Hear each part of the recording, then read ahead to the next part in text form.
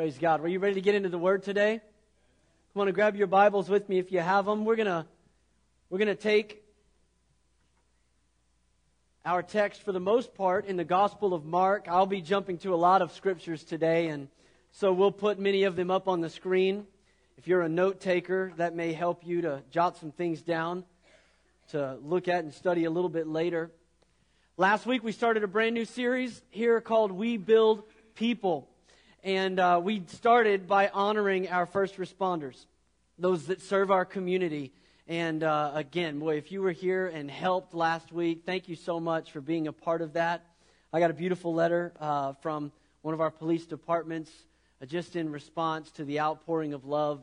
They're showing their gratitude, and I was so appreciative to receive that this week. And I just want to say to you, thank you for honoring those that serve our community. When you honor God's people, you honor God. That's the biblical principle. And so today, we wanted to turn our attention in a different direction here, and we wanted to focus on kids, because at this church, we don't just build people, we build young people too.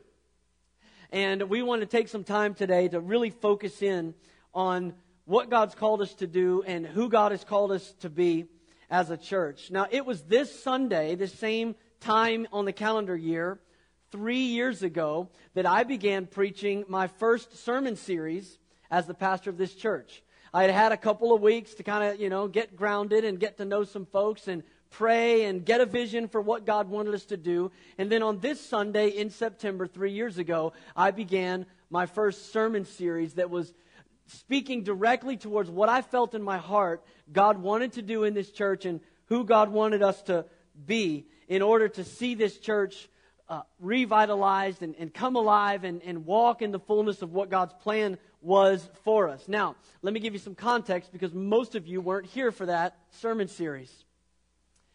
But when the Lord brought us to this church, there was a faithful remnant that were here. They were a strong foundation to build on, but they were a faithful few. There was about 30 people that attended the church here.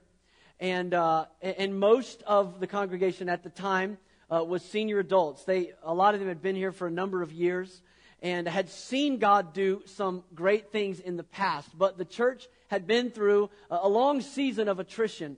And when the Lord brought us to this church, just in the natural, just looking around, it was an evident sign that there was something that God was going to have to do generationally in this church in order to bring it back to a place of health and strength and to be who God called us to be.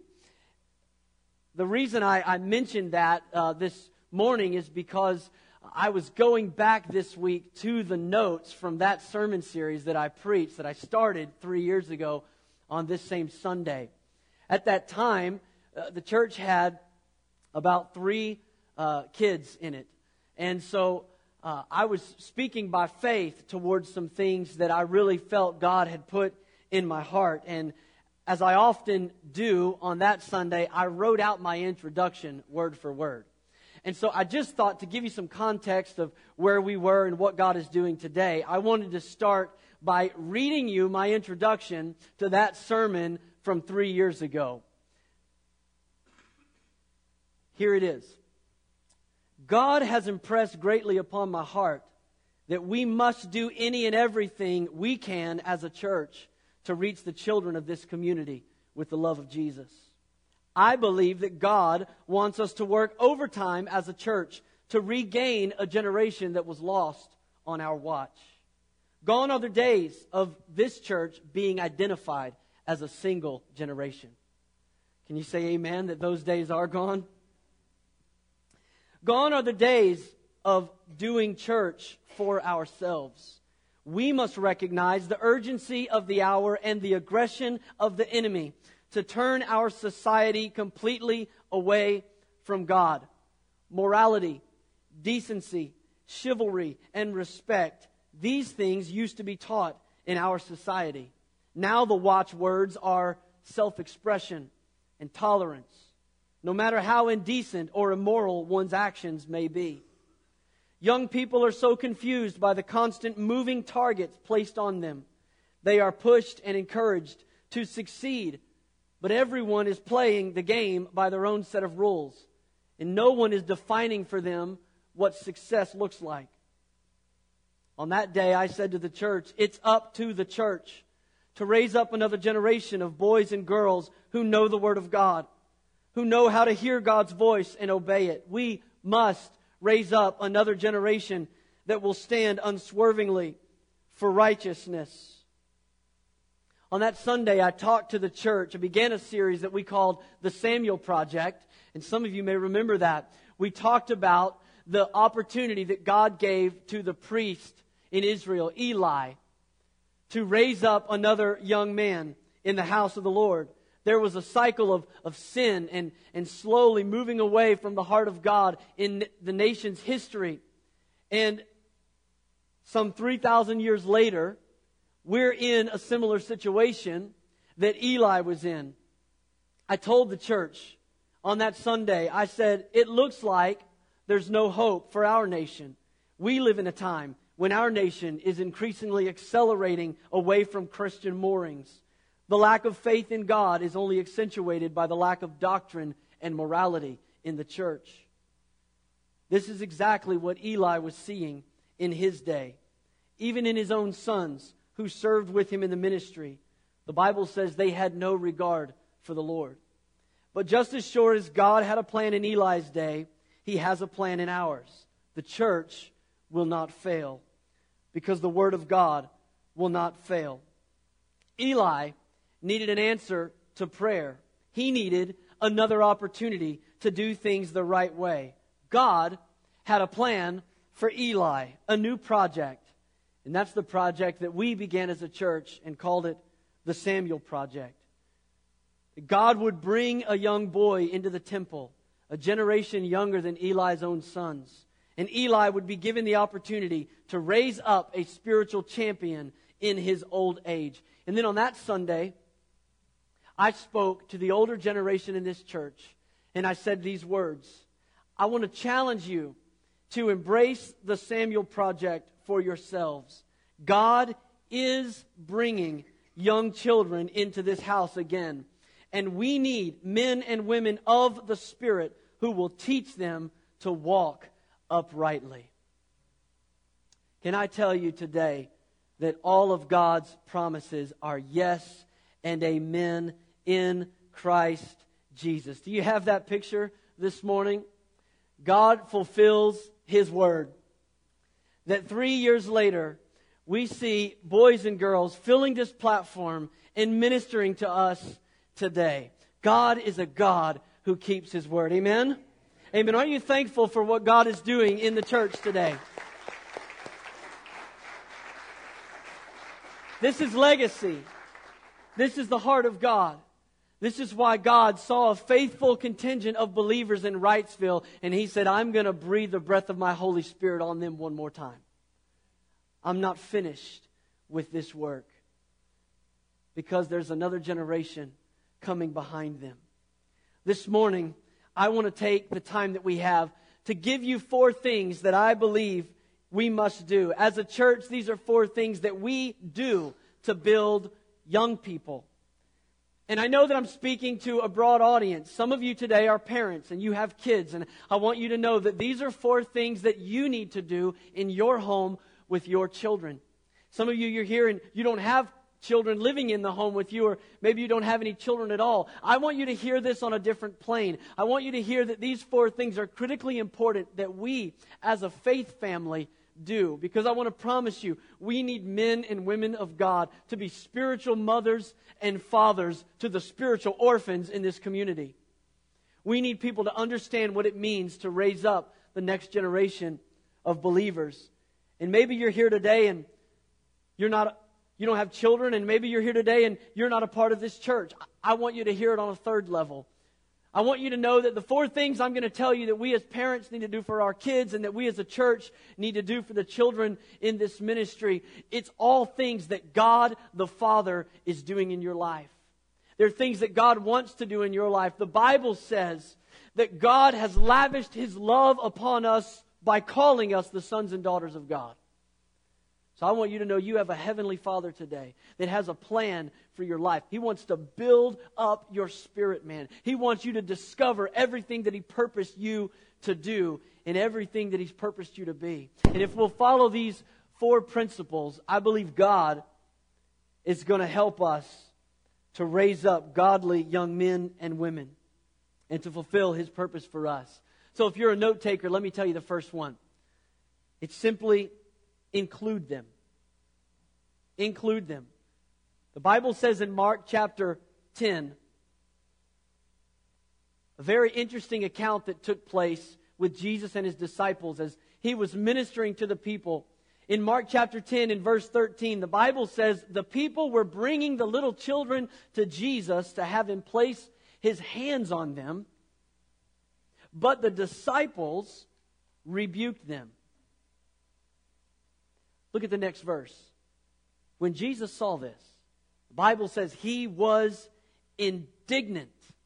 That word indignant means He was incensed. He was offended. He was irate. And this is what He said. Let the little children come to me, and do not hinder them, for the kingdom of God belongs to such as these. He was indignant. Can I tell you what really happened in this moment? The disciples meant well. They were looking at everything Jesus was doing. He was ministering to people who were crippled. He was opening the blind eyes. He was causing the lame to walk. He was preaching the gospel. And then these children started pressing in, and moms and dads started bringing their children, just asking Jesus to place His hands on them, to bless them. And the disciples made a grave mistake that is often made in the church. What they thought was that kids' ministry in this moment is a hindrance. That's really what they believed. For Jesus to stop what He's doing, the important work of ministering to all these adults, it's a hindrance to stop that and to start putting His time and attention on these kids. They assumed in the grand scheme of things that Jesus touching the children was not nearly as important. But can I tell you, moms and dads, there is nothing that is more important than Jesus touching the lives of our sons and daughters. There is nothing more important. Because I'll testify to you that if God would build a great church here, and God would do a mighty work in this community, and the end result is that I see my daughters grow up here and leave and be fed up and frustrated with God and with the church and with church people, I want to tell you it's all for nothing. I'd trade it all to know that Jesus touched my daughters, to know that they know what His touch feels like, what it means to have His blessing on their life. And there's nothing more important to this church than that we know that Jesus can get a hold of the hearts of our sons and daughters, and He can move on them in a personal and in a powerful way. But they missed it. They missed the importance of the moment. One of the saddest verses in all the Bible, in my opinion, is found in Judges chapter 2, verse 10. And it speaks about a time right after Moses had led the children out of Egypt, and then Joshua came along and he led them out of the wilderness and into the promised land. They had experienced the goodness of God in the land flowing with milk and honey. But the Bible says in Judges chapter 2, in verse 10, after that whole generation had been gathered to their ancestors, another generation grew up who knew neither the Lord nor what He had done in Israel. Can you imagine? After all God did for them, the parting of the waters, the leading by fire at night, the leading by the cloud in the day, all of the victories over the enemies, the march around Jericho, the possessing of the land, the allotments to the tribes, and when they had all died, they took their testimony to the grave with them, and another generation followed them that knew not the works of God. Can I just tell you, church, we are always one generation away from extinction. That's why as a church, we have to be about building young people. Because the church is not going to die on my watch. And it shouldn't die on yours. I want you to look at a scripture with me in Mark chapter 9.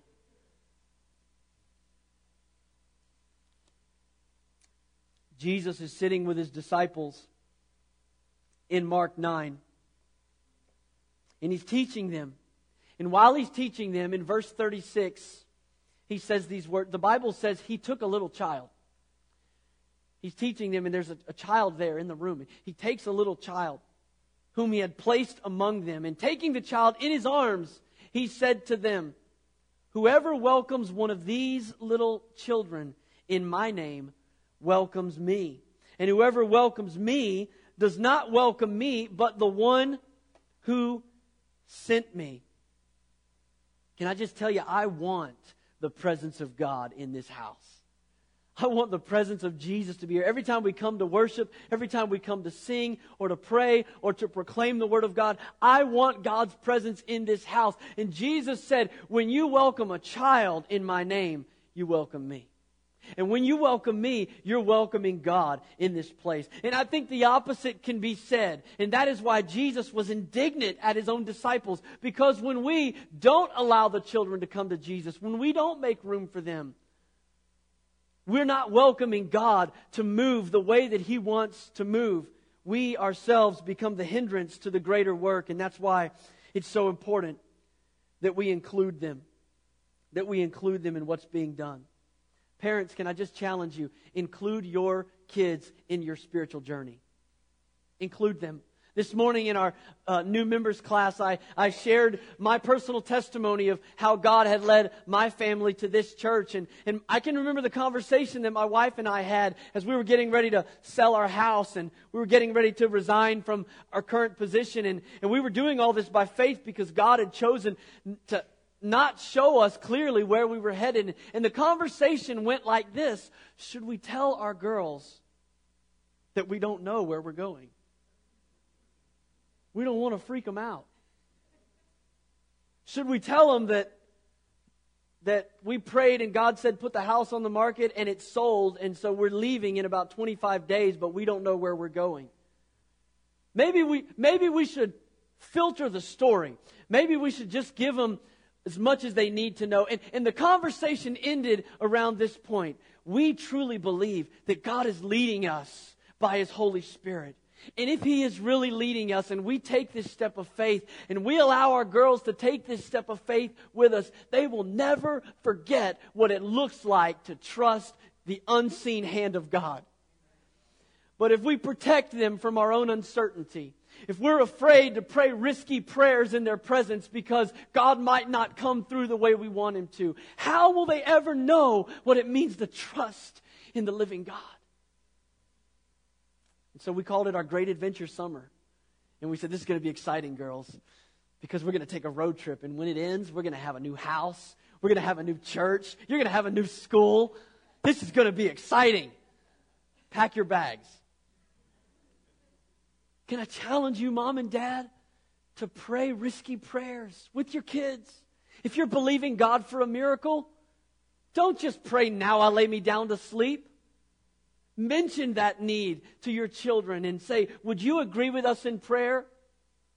Your aunt is fighting an incurable disease, but we believe Jesus can heal her. Let's pray together." Now that's tough to say because, boy, what if we have to explain that it was God's will to not heal her and she passes and all of those things? You know what? God will give you the wisdom to parent your kids in the moment. Lead them in the faith journey. Invite them in. Include them in what God wants to do. And as a church, I just want to say that we want to make this a house where the next generation can connect with God.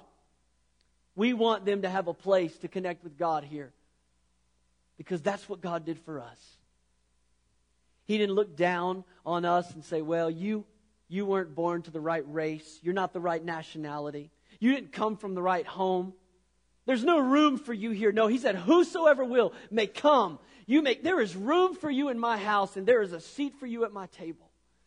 And the good Father set a pattern for us to make room to include our kids.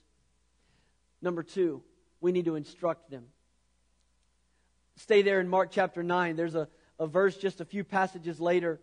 Verse 42, it says, "If anyone causes one of these little ones to stumble," still got this child with him. Jesus says, those who believe in me, these little children, if you cause them to stumble, it would be better for them if a large millstone were hung around their neck and they were thrown into the sea. That's Jesus talking. He said, if you cause one of these children to fall away, you would be better off drowned in the bottom of the sea than to deal with the wrath that is coming for you. Now, I just don't believe that God makes idle threats. I believe that God's word is true. And when He speaks like this, I think it ought to get our attention.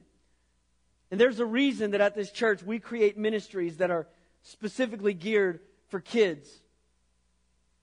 If you've ever been upstairs, you can see that it's not adult decorated. By the time you walk from the stairs to my office, your eyes are blurry from all the bright colors.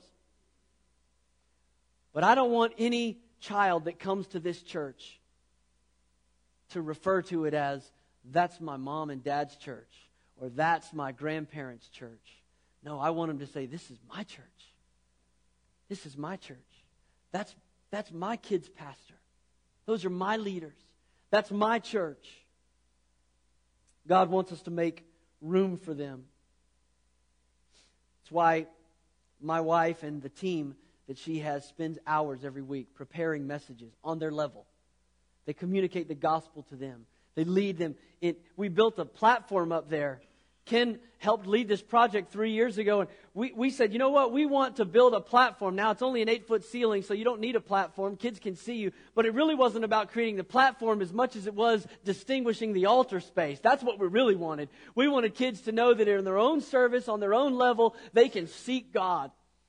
And as you saw in the video package there, kids kneeling down and praying and worshiping God and seeking God. We need to include our kids. But we also need to instruct them. We need to instruct them. You know, some people say, well, the kids are the church of tomorrow. And that may be true, but they are a vital part of the church of today. We need them in the church today. We need to instruct them. The Bible says in Deuteronomy chapter 6, verse 6 and 7, these commands that I give you, the Lord said, are to be upon your heart. That's where it starts. With a personal commitment. They have to be on your heart. And then He says, impress them on your children. Talk about them when you sit at home and when you walk along the road, when you lie down and when you get up. He said, impress these things upon your children. That's what it means to instruct our children in the way. Not just a 1 hour a week. Not just a Sunday school class or a kids' church service, but parents, this is our responsibility to impress them when we rise in the morning, when we walk on the way to school, when you sitting at their bedside saying prayers at night, when you're gathered around the dinner table. Impress these things upon your children. And the reason the impression lasts and it sticks is because it's authentically upon your heart. We're not talking about imposing religion upon your kids. We're talking about taking the love relationship that you have with your Father God and impressing that upon your kids faithfully. We do that in a lot of ways. We impress it on our kids by what we say, most certainly, but also by what we do.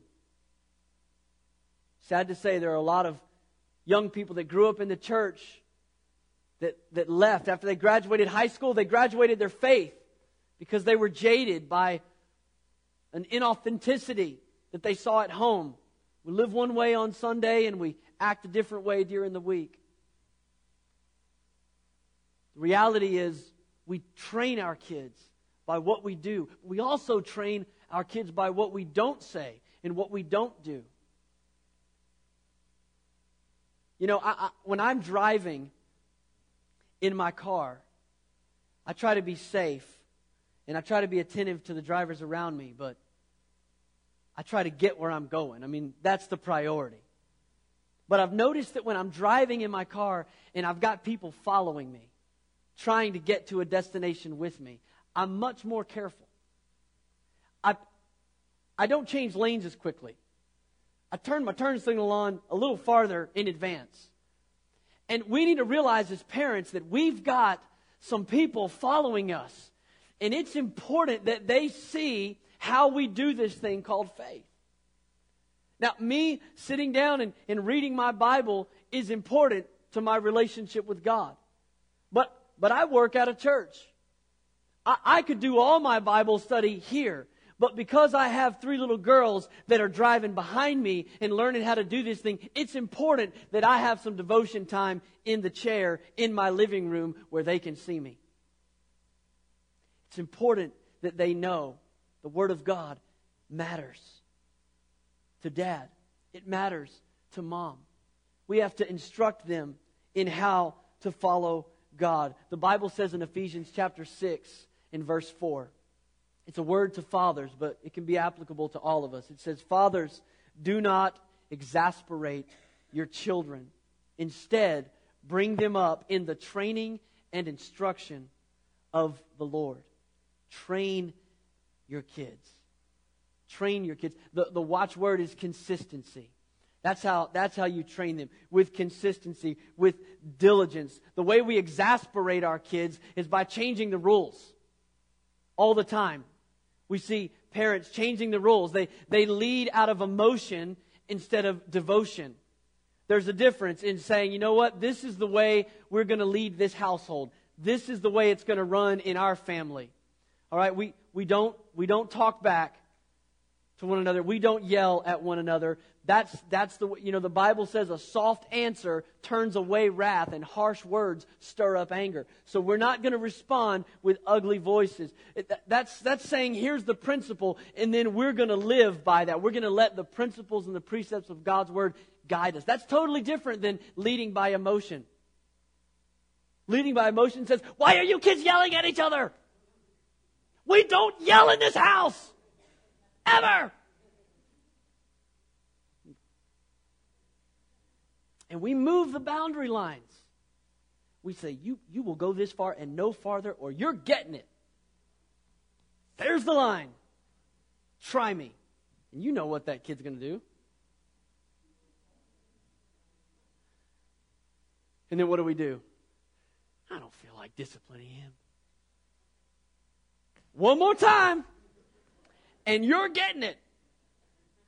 You know, or we planned the trip to the park, and you know, you got the picnic packed. I mean, the food's in there. You're ready to go. You're on their way. Kids are screaming in the back seat. He's like, "If you don't stop yelling at each other, I'm going to turn this car around. We're going back to the house." And then your spouse looks at you and says, "No, we're not. I packed all that food." You know you're not going back to the house. You want to have a picnic. But you're leading by emotion instead of devotion. We have to instruct our kids, not exasperate them. Believe it or not, as much as they kick, as much as they might push against the envelope, the thing that your kids really want are boundaries that don't move. They want stability. They want to know what's fair and what's foul so that they have a chance to win at the game. Nobody likes playing with somebody that changes the rules all the time. So we need to instruct our kids in the way that they should go. That's what God does for us, isn't it? He instructs us. He's given us the Bible. Basic instructions before leaving earth. It's God's Word. It tells us how to do this thing called faith, how to serve God, how to get to where God wants us to go. It's all there. There's no mystery. He's given us everything we need for life and godliness. And not only that, He sent His Holy Spirit to dwell inside of us. And Jesus said the Holy Spirit is the counselor. That's who the Holy Spirit is. He counsels us. Why? Because we need instruction. Because we need help to get where we need to go, to deal with difficult situations. He doesn't leave us and abandon us and say, "I hope you figure it out." He leads us. We need to be that way with our children. Let me give you the third one quickly. Involve them. Not only instruct them and include them, but involve them. Can I just say, days like today are really important. And if you don't have kids here and you have no vested interest in kids ministry, thank you for clapping and smiling and cheering them on, because it's important. And I can just tell you, I'm not here in this moment doing what I'm doing if I wasn't there as a kid being cheered on by adults in the church, people who gave me a chance.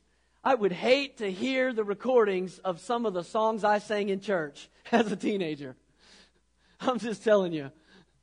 I mean, I know in my imagination, it was beautiful and the fire of God just fell and consumed everybody. And I was so gifted and anointed, but come on. My voice was cracking. My knees were knocking. I was nervous. But somebody gave me space. Somebody gave me an opportunity to get involved in the ministry. And that's what they're doing upstairs. Our kids are reading the Bible stories and they're acting out the stories and they're giving to missions through BGMC and they're encouraging one another in small groups. I just want to commend the guys yesterday that brought your sons to the men's breakfast to give them a seat at the table and let them know, hey, you're one of the guys. That's important. That's important. But what about at home? What about at home? Involve them. Invite your kids to be a part of prayer time. We've started doing something in our family where we just finish the sentence kind of prayers. Like I'll start praying and then I just stop mid-sentence and then somebody else finishes the sentence and they pray and then somebody else. And we've just made a game of it. We've made it fun. And so it's become a pattern for us in our house that everybody prays together. And it's awesome to hear the things that are on the hearts of our kids. Have your kids read the Bible to you at devotion time.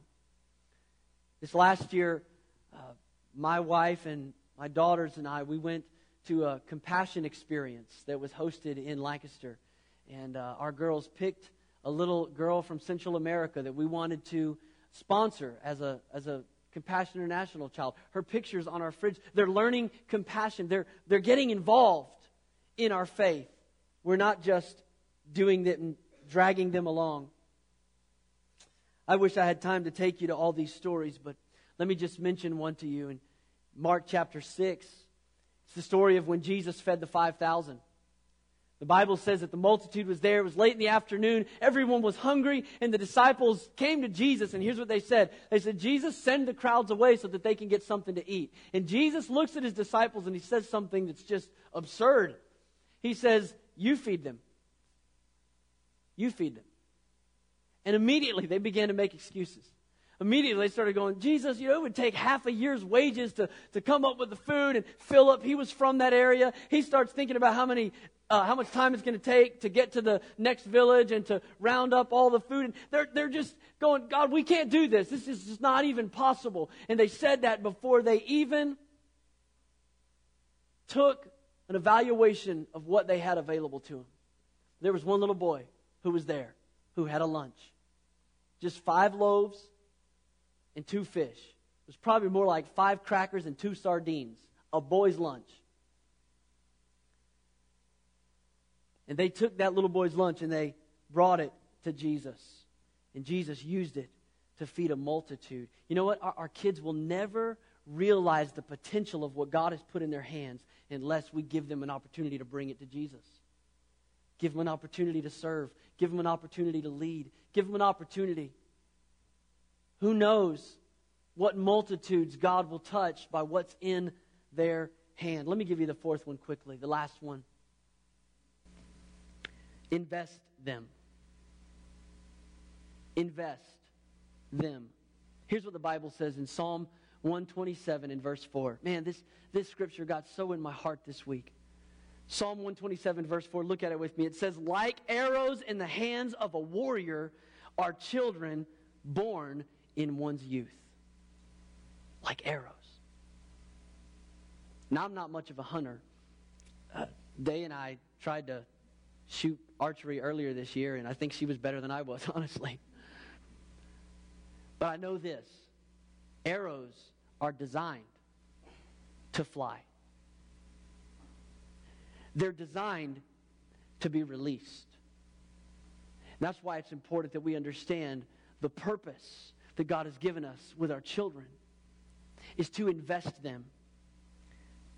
There's some people that have this philosophy about their children that's not like an arrow being released. It's more like a caged bird that they just have custody and control of for a while, and then they open the cage and they don't know what they're going to do.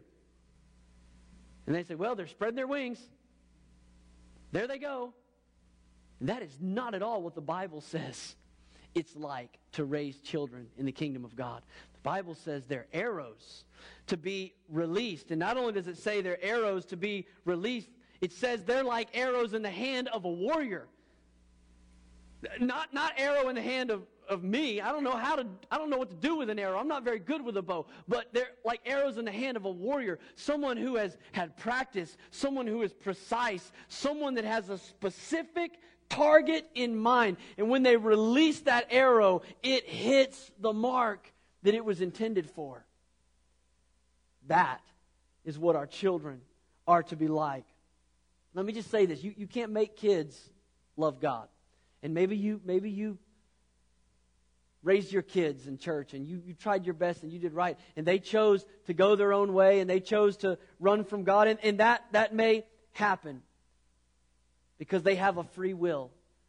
But you and I are going to be held accountable for the accuracy and the release with which we launch them out, with which we invest them. Because that is what God has called us to do.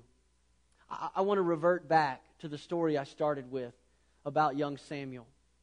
Eli, the prophet, he had squandered his opportunity. He had 2 sons of his own, Hophni and Phinehas. The Bible says they were wicked.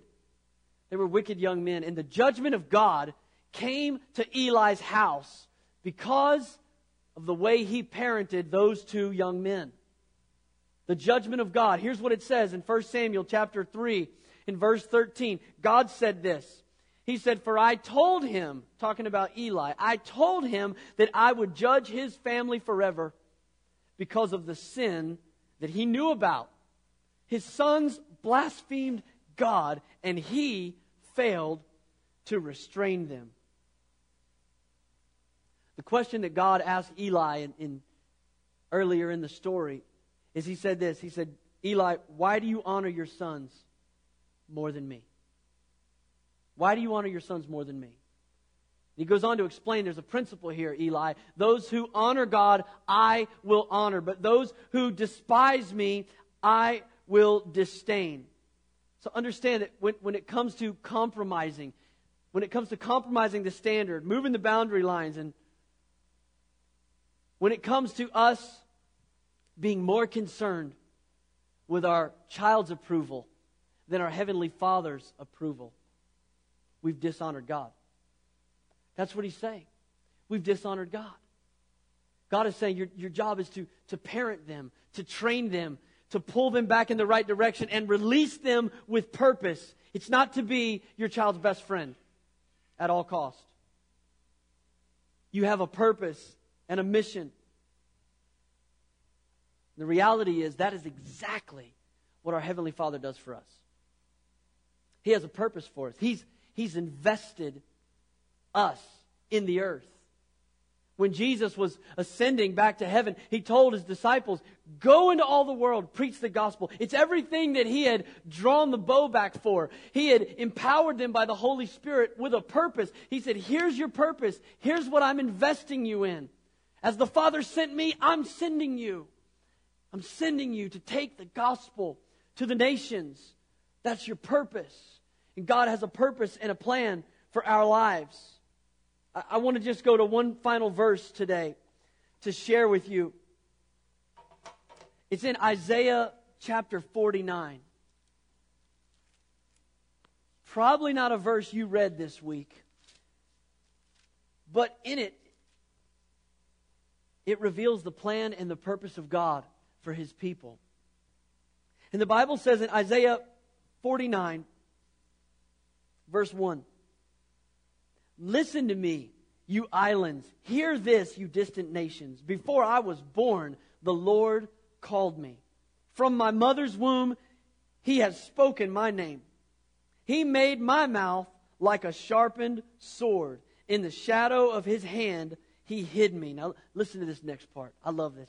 It says, "He made me into a polished arrow, and He concealed me in His quiver." Now let me tell you what's happening in this moment. The children of Israel have been exiled. They've been overtaken. They've lost their kingdom. They're living in a distant land. And the word of the Lord comes and it says, "I've made you a polished arrow." In other words, you have a purpose. That's a special arrow. It's been polished. It's been refined so that it can fly straight and far. I've made you a polished arrow, he tells them. But look at the context here. The Lord said to me, you are my servant, verse 3 says, Israel, in whom I will display my splendor. But here's the response. Verse 4, he said, but I have labored in vain. I have spent my strength for nothing at all. Yet what is due me is in the Lord's hand, and my reward is with my God. Here's how he felt in his flesh. He's going, God, this is a waste. I mean, I've wasted my time. I've wasted my energy. Here we are living in exile. But I know this. I know that my reward is in God's hand. Because God has a purpose for me. Before I was formed in my mother's womb, He knew the plan for my life. I'm a polished arrow. So I don't know what you're doing, but I know you have a purpose and a reward for me. I want you to look at verse 6. Because the desire of the people was to go back home. That was it. They just wanted to get back to Israel. They just wanted to be able to get out of captivity and go back home. But it says, the Lord says to them in verse 6, He says, it is too small a thing for you to be my servant to restore the tribes of Jacob and bring back those of Israel that I have kept. That's what they wanted. They just wanted to get back to Israel. They wanted to restore the people of God. And God says, no. You've missed the bigger picture. You're a polished arrow. I have something invested in you. It's not enough. It's too small a thing for you to just be my servant, to restore Jacob and bring back those people that I have kept. I also, he says, I will also make you a light for the Gentiles, that my salvation may reach to the ends of the earth. God was saying this about His people. He was saying, I'm not just including you and instructing you. I'm investing you. I have a purpose for your life that's even bigger than what you can see here and now. And He said, I'm going to use you to take the gospel to the nations. It's the very thing that Jesus said to His disciples, and it's the purpose of the church. And it's our job as parents and as a church family to invest our kids. Because there's going to come a moment of release. And my kids are young and I don't even like to think about it. But the reality is, there's coming a moment as I raise them up and I point their life towards the purpose that God has for them. There's coming a day that I'm going to let go and release them into the purpose that God has for their life. And that's what God wants for us. That's what He wants us to do with our sons and with our daughters. So this morning we're going to pray in just a moment for our kids because we need God's help to shoot straight, to train them right. But first, I just want to pray a prayer, and I want to open this up to anyone in the room that maybe you're here today and you're listening to this message from the context of what does it really mean to be a son or to be a daughter of God? What does that look like? What does it mean? I want to tell you today, God loves you. He's for you. And He sent His Son Jesus to redeem you from your sins. The Bible says, and I quoted this verse in the beginning, how great is the love that He has lavished upon us, that we might be called the sons and daughters of God. You know why it's great love? Because we don't deserve that title.